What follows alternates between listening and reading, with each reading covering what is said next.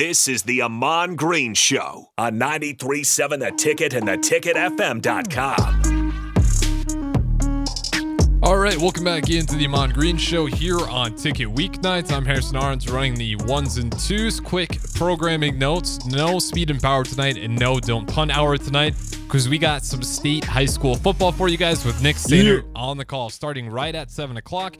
You got number 1 Bennington and number 3 Omaha Scott Catholic. Should be a good one as always. Let's preview this one. Again, you guys can always join the show, 402-464-5685. I just want to get your thoughts on the Nebraska-Wisconsin overtime loss. It was another tough game. Tough one. I can't even remember the last overtime win we've had. But Nebraska falls 17-24, 5-6. Badgers get their bowl eligibility game, obviously beating the Huskers, who now sit 6-5. Mm-hmm. Nebraska's got one left, so we won't talk about Iowa just yet. But what are your overall thoughts for Nebraska football? Pretty much no turnovers except for the one at the end there where Chuba Purdy just had to do everything he can to try to make a play, ends up in an interception, and you're not probably really going to count that one. Now, as a coach, as a coaching staff now, because you got to throw it up, give your receivers, as I say, give your player a shot, give your teammate a shot to catch the ball. Maybe a little bit higher, maybe into the end zone. That's the only other critique I could say. But to have 105 yards rushing, 169 passing, he gave his full effort. Everybody on that team, Emmett Johnson's been running good. Anthony Grad as well in terms of the run game. They did their job, giving the horse that Braylon Allen the rock 22 times. So that hits on the defense. I don't care which way the game goes. 22 carries a lot for a guy. And then also a lot for a defense to take that guy. I mean, because I was a key instrument in that myself. I understood that if I got 20 carries or more, we're wearing this defense out physically and emotionally and physically and mentally and emotionally, because come fourth quarter, we're still getting the ball, we're still bludgeoning, we're still hitting the hammer, to the nail. And so I called this game earlier this season. I said, this is going to be a tough game. Always is, it feels like. Yeah, it's probably the truest of true rivalries. I know not we in this room, no, not us, but other people have created this upcoming game as the rivalry. I'll say this with asterisks, but this is one that has become the rivalry in true natural form, because I remember being at these Wisconsin games in Camp Randall, living in Wisconsin, being the only Husker fans holding my ground and giving it back to the Badgers just as the fans are giving it to me. I remember one guy, Ty Winkler, good friend of mine, I'm in his suite. Like, he's a suite owner at Camp Randall. And, of course, they giving me the business. They talking. And they had every right to. Mm-hmm. They had a guy by the name of Melvin Gordon set a whole new NCAA rushing record against us. So yeah, I don't like thinking about that game. Yeah, I was at that game in the stadium. DeMornay Pearson, who's after you, was playing in that game. It's not a fun. I was in the stadium. I was with the 100 feet up. The fans of the Badgers in the suite in my face every moment. He got the rock. Love him to death. Great guy. Actually coached against him in high school. He went to Kenosha Bradford. Very good high school, prominent high school. One of those high schools that they churn out running backs and O-line for Wisconsin or Illinois or Northwestern, whatever. Mm-hmm. They put them out, especially running backs. Before him was another kid that rushed for like 2,000 yards in his season. Melvin did too. So hats off to him. Hats off to that Badger offense for that at that time. But still, like I said, I've been in that stadium. It gets rocking. So it's a tough place, tough environment. Our guys came in there and handled it by keeping them really down and quiet. 22 carries, 62 yards. That's right under 3-yard average. That's not not a good day. I thought they did a good job on Allen. It was really the QB runs. Job. The QB runs is what surprisingly was giving them a lot of problems. Yeah, it was one key drive with Allen, and then after that, they definitely shifted and out was giving us a lot of problems. And what happens with the quarterback runs is just a quarterback. Even Chuba did it too. Excuse me. He had 105 yards, so it's just offbeat because you're knowing that they're a good passer. Mordecai did okay, passing the ball 160, and Chuba did too. So when you got as a defender, you got to trust that quarterback. You got to be honest. You can't cheat your coverage. Real dual threat. Right. So when you have to go drop back in coverage as a linebacker or a DB, you got to be honest. You're like, all right, I got to get to my cover 3 or cover 2 responsibility zone.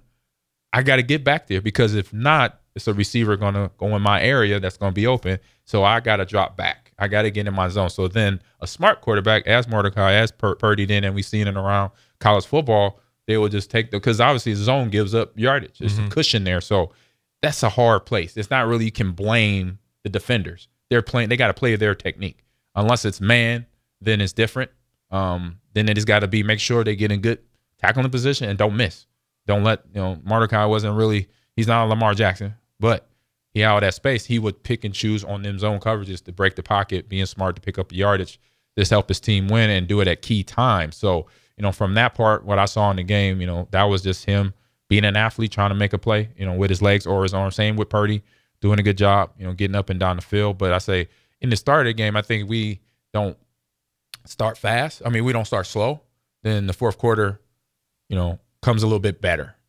We could then, if we started fast, get ahead. But obviously, this is all in hindsight. But that's what you want. You against a rivalry game like this, you got to have that start fast, or you got to have that start where it's a stalemate first quarter. That is no score, or it is if it is a score, it's still tight. It's 7-7 or 3-3 or 10-10, where you have that equal part. Because as a away team, it only takes a few plays, then you could grab momentum very fast when it's still tied up or 0-0 coming out of the first quarter.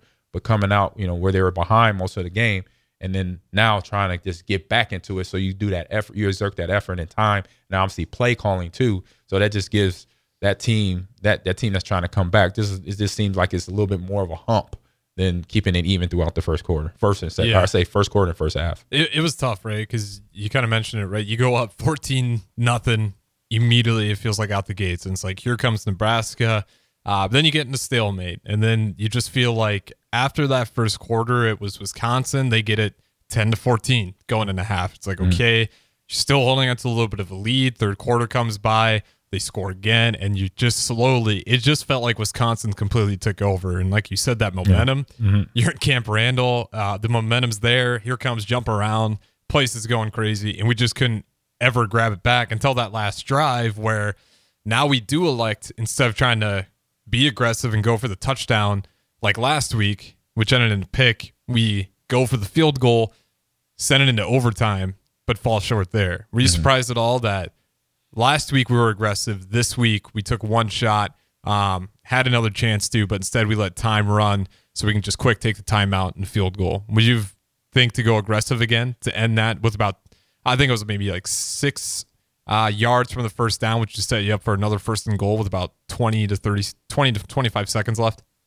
I say maybe, yeah, because it's just the type of game that you want, and obviously you need. I mean, both teams in this game are fighting for bowl eligibility, going bowling.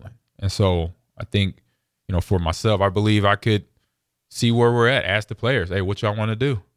Put it in their hands and say, this is a decision going to put on y'all shoulders, so we could go out here and try to get this game. But it was, as I said, played well on both sides. It was a game to watch. I actually had it reversed in my head. I'm thinking, it was Wisconsin. No, we were up, but then having them grab the momentum back, that was my mistake. They felt like they grabbed it pretty fast too. Yeah. Like I'm what you're saying. Like even though we went up early, after that it was, 3 and outs, and then Braylon out was a lot more effective early on. And that was the part of losing that momentum. Those 3 and outs is what I think now, as we experience this, that bitter taste in the back of our throats is going to sit for today, Tuesday, Wednesday, Thursday, and then Friday. And then whatever happens, regardless of what happens Friday, it's going to sit with you for the offseason. Because now they're going to be coming up, next year, coming down here. Same, most of the majority, same team. I believe Braylon should be on the roster. He could probably go pro now. He's a junior. Yeah, if I'm him, I'd have to look at the rest of the class, see how many running backs are in there. But I think it's going to be a decent class for backs, but he's still going to be one of the premier. Yeah. So I would be surprised if he comes back. Right. So, but just saying, for us, though, that taste is in the back of my throat. Because I remember losing to ASU in Arizona State, but we were done playing them. But I'm like, after that game, we pretty much turned it on. It was like, we got to take the rest of this, where we want to be, finish our game, finish our season. And we did. We just finished a game short, losing to Texas in the Big 12, but having that loss 19-0, that's a bitter taste you don't like. And then you want to correct that, the next game. And that's what we did. We did it for the next 12 games. But for us, for these guys here now, is now that feeling of, okay, we're in a lot more control than what we know. And that confidence that I talked about earlier this season is there. They understand it. So this game, this weekend, this Friday, it's going to be fun to watch, just like they all have been. But like I said, it's just a couple plays here and there. It's just more mistakes that did or didn't happen to keep things looking, tidy against a good rivalry team right here in terms of Wisconsin. That's what you got to do. You got to eliminate those mistakes. And then that's what you learn, and how this is experience for getting better for the next year and then the next year. And then for the next class of players coming in, freshmen that come in, transfer portal kids, what have you. Now they have the veterans in the locker room to say, hey, we remember where we were at in Camp Rondo last year in 2023, what that feeling was like, sitting in the locker room after that overtime loss. And seeing that Wisconsin go across the Hero Trophy. Exactly. What's the name at the Heroes Trophy? Great. That's a great question. I don't know. It's been out of our I know they have a trophy. For so long. I do like that because I did that. You know what I did when they started that here in the Big Ten? Well, they've been doing it for years with the Brown Jug and other colleges in the Big Ten. And so I did that at Lakeland between all the Wisconsin schools, D3 schools. We had a little cup game series thing. I can't remember the name of that either. Freedom Trophy. There we go. So that's Wisconsin. It's the Freedom Trophy. So we did that for esports too, and we might be able to do it here. We're doing a Call of Duty event very soon, come either January or February. It's going to be the Corn Cup. I like it for Call of Duty. I like it. That's a good name. That works out perfect. But yeah, it's tough, right, when you forget the name of the trophy because it's been over in Madison for so long. It just hurts because. For me, I was screaming at my TV. It just felt so personal. Just the Wisconsin being Wisconsin. They're wearing your colors. They're doing everything that Matt Rule wants to be. It just felt like, damn, another year of everything we're trying to get back to. And here comes Wisconsin kind of being what Nebraska used to be. And that's why it's a true rivalry. Yeah, that's why it is what it is. So regardless if it was us, it was them, it was Big Ten or whatever, saying this is not a rivalry. This is a rivalry. And so sitting in that suite, getting the business from all these Badger fans, I just tell them all the time, how many rings y'all got? Get out my face. That's a great one. How many rings y'all got? Did you leave that suite not with Rose Bowl. Any injuries? I feel like that'd be a tough one. one. If it even got to that level, they would have been broken up. I would have went a Fiesta Bowl on them. Or Orange Bowl on them in there. I've had fans ask me that. Can you run me over? Really? I'm like, no. That's like when they ask the UFC fighter. It's like, just punch me one time. I just want to see it. Yeah, that's what guys like. No, you don't. It's like, I want. Can you run me over? I'm like, you have insurance? I said, that's gonna be a hard claim because you intentionally asked a person who at one point in time body was a legal weapon. I remember I saw something on TV where they said NFL, certain athletes, their bodies are presumed as lethal weapons, and football players was one, along with like MMA fighters. I think that's, rugby players, stuff like that. It seems ridiculous, but it makes sense. Makes sense because you guys literally could. There isn't too many people walking around that could stop any of you. No, like especially UFC fighters, even the woman. Right. I don't care if I'm fighting like the lightest. They could choke you class. out. Yeah, they'll get me in clinch. Something. Even if I'm bigger and stronger, they'll find a way to get me where I just don't have my arms. Did you ever see the video of Francis Ngannou where a fan gets him to punch him and he's like, "Are you sure?" No, I gotta look that up. That's a great. I'll send it to you. We got to go to break here, but I would love to see that. And for all those listening, if you're not driving, I'd recommend it as well. It's absolutely insane. The tenacity to even want a guy of that size who's arguably, he just should have beaten Tyson Fury. Right. It went to decision. I thought Ngannou won, but Tyson Fury was, boxing legend. Francis Ngannou, no experience in boxing other than UFC. Right. He goes in there, makes it a close fight, and you can see Fury gets dropped, and his eyes are like, oh my God, the amount of power he has in his hands. Yeah. So lethal weapon seems like a fair, fair label for those guys. Yep. But we'll throw it to break here. This is the Amon Green Show. Amon Green in the name of the show. Host as always, I'm Harrison, ones and twos. We'll talk to you guys on the other side.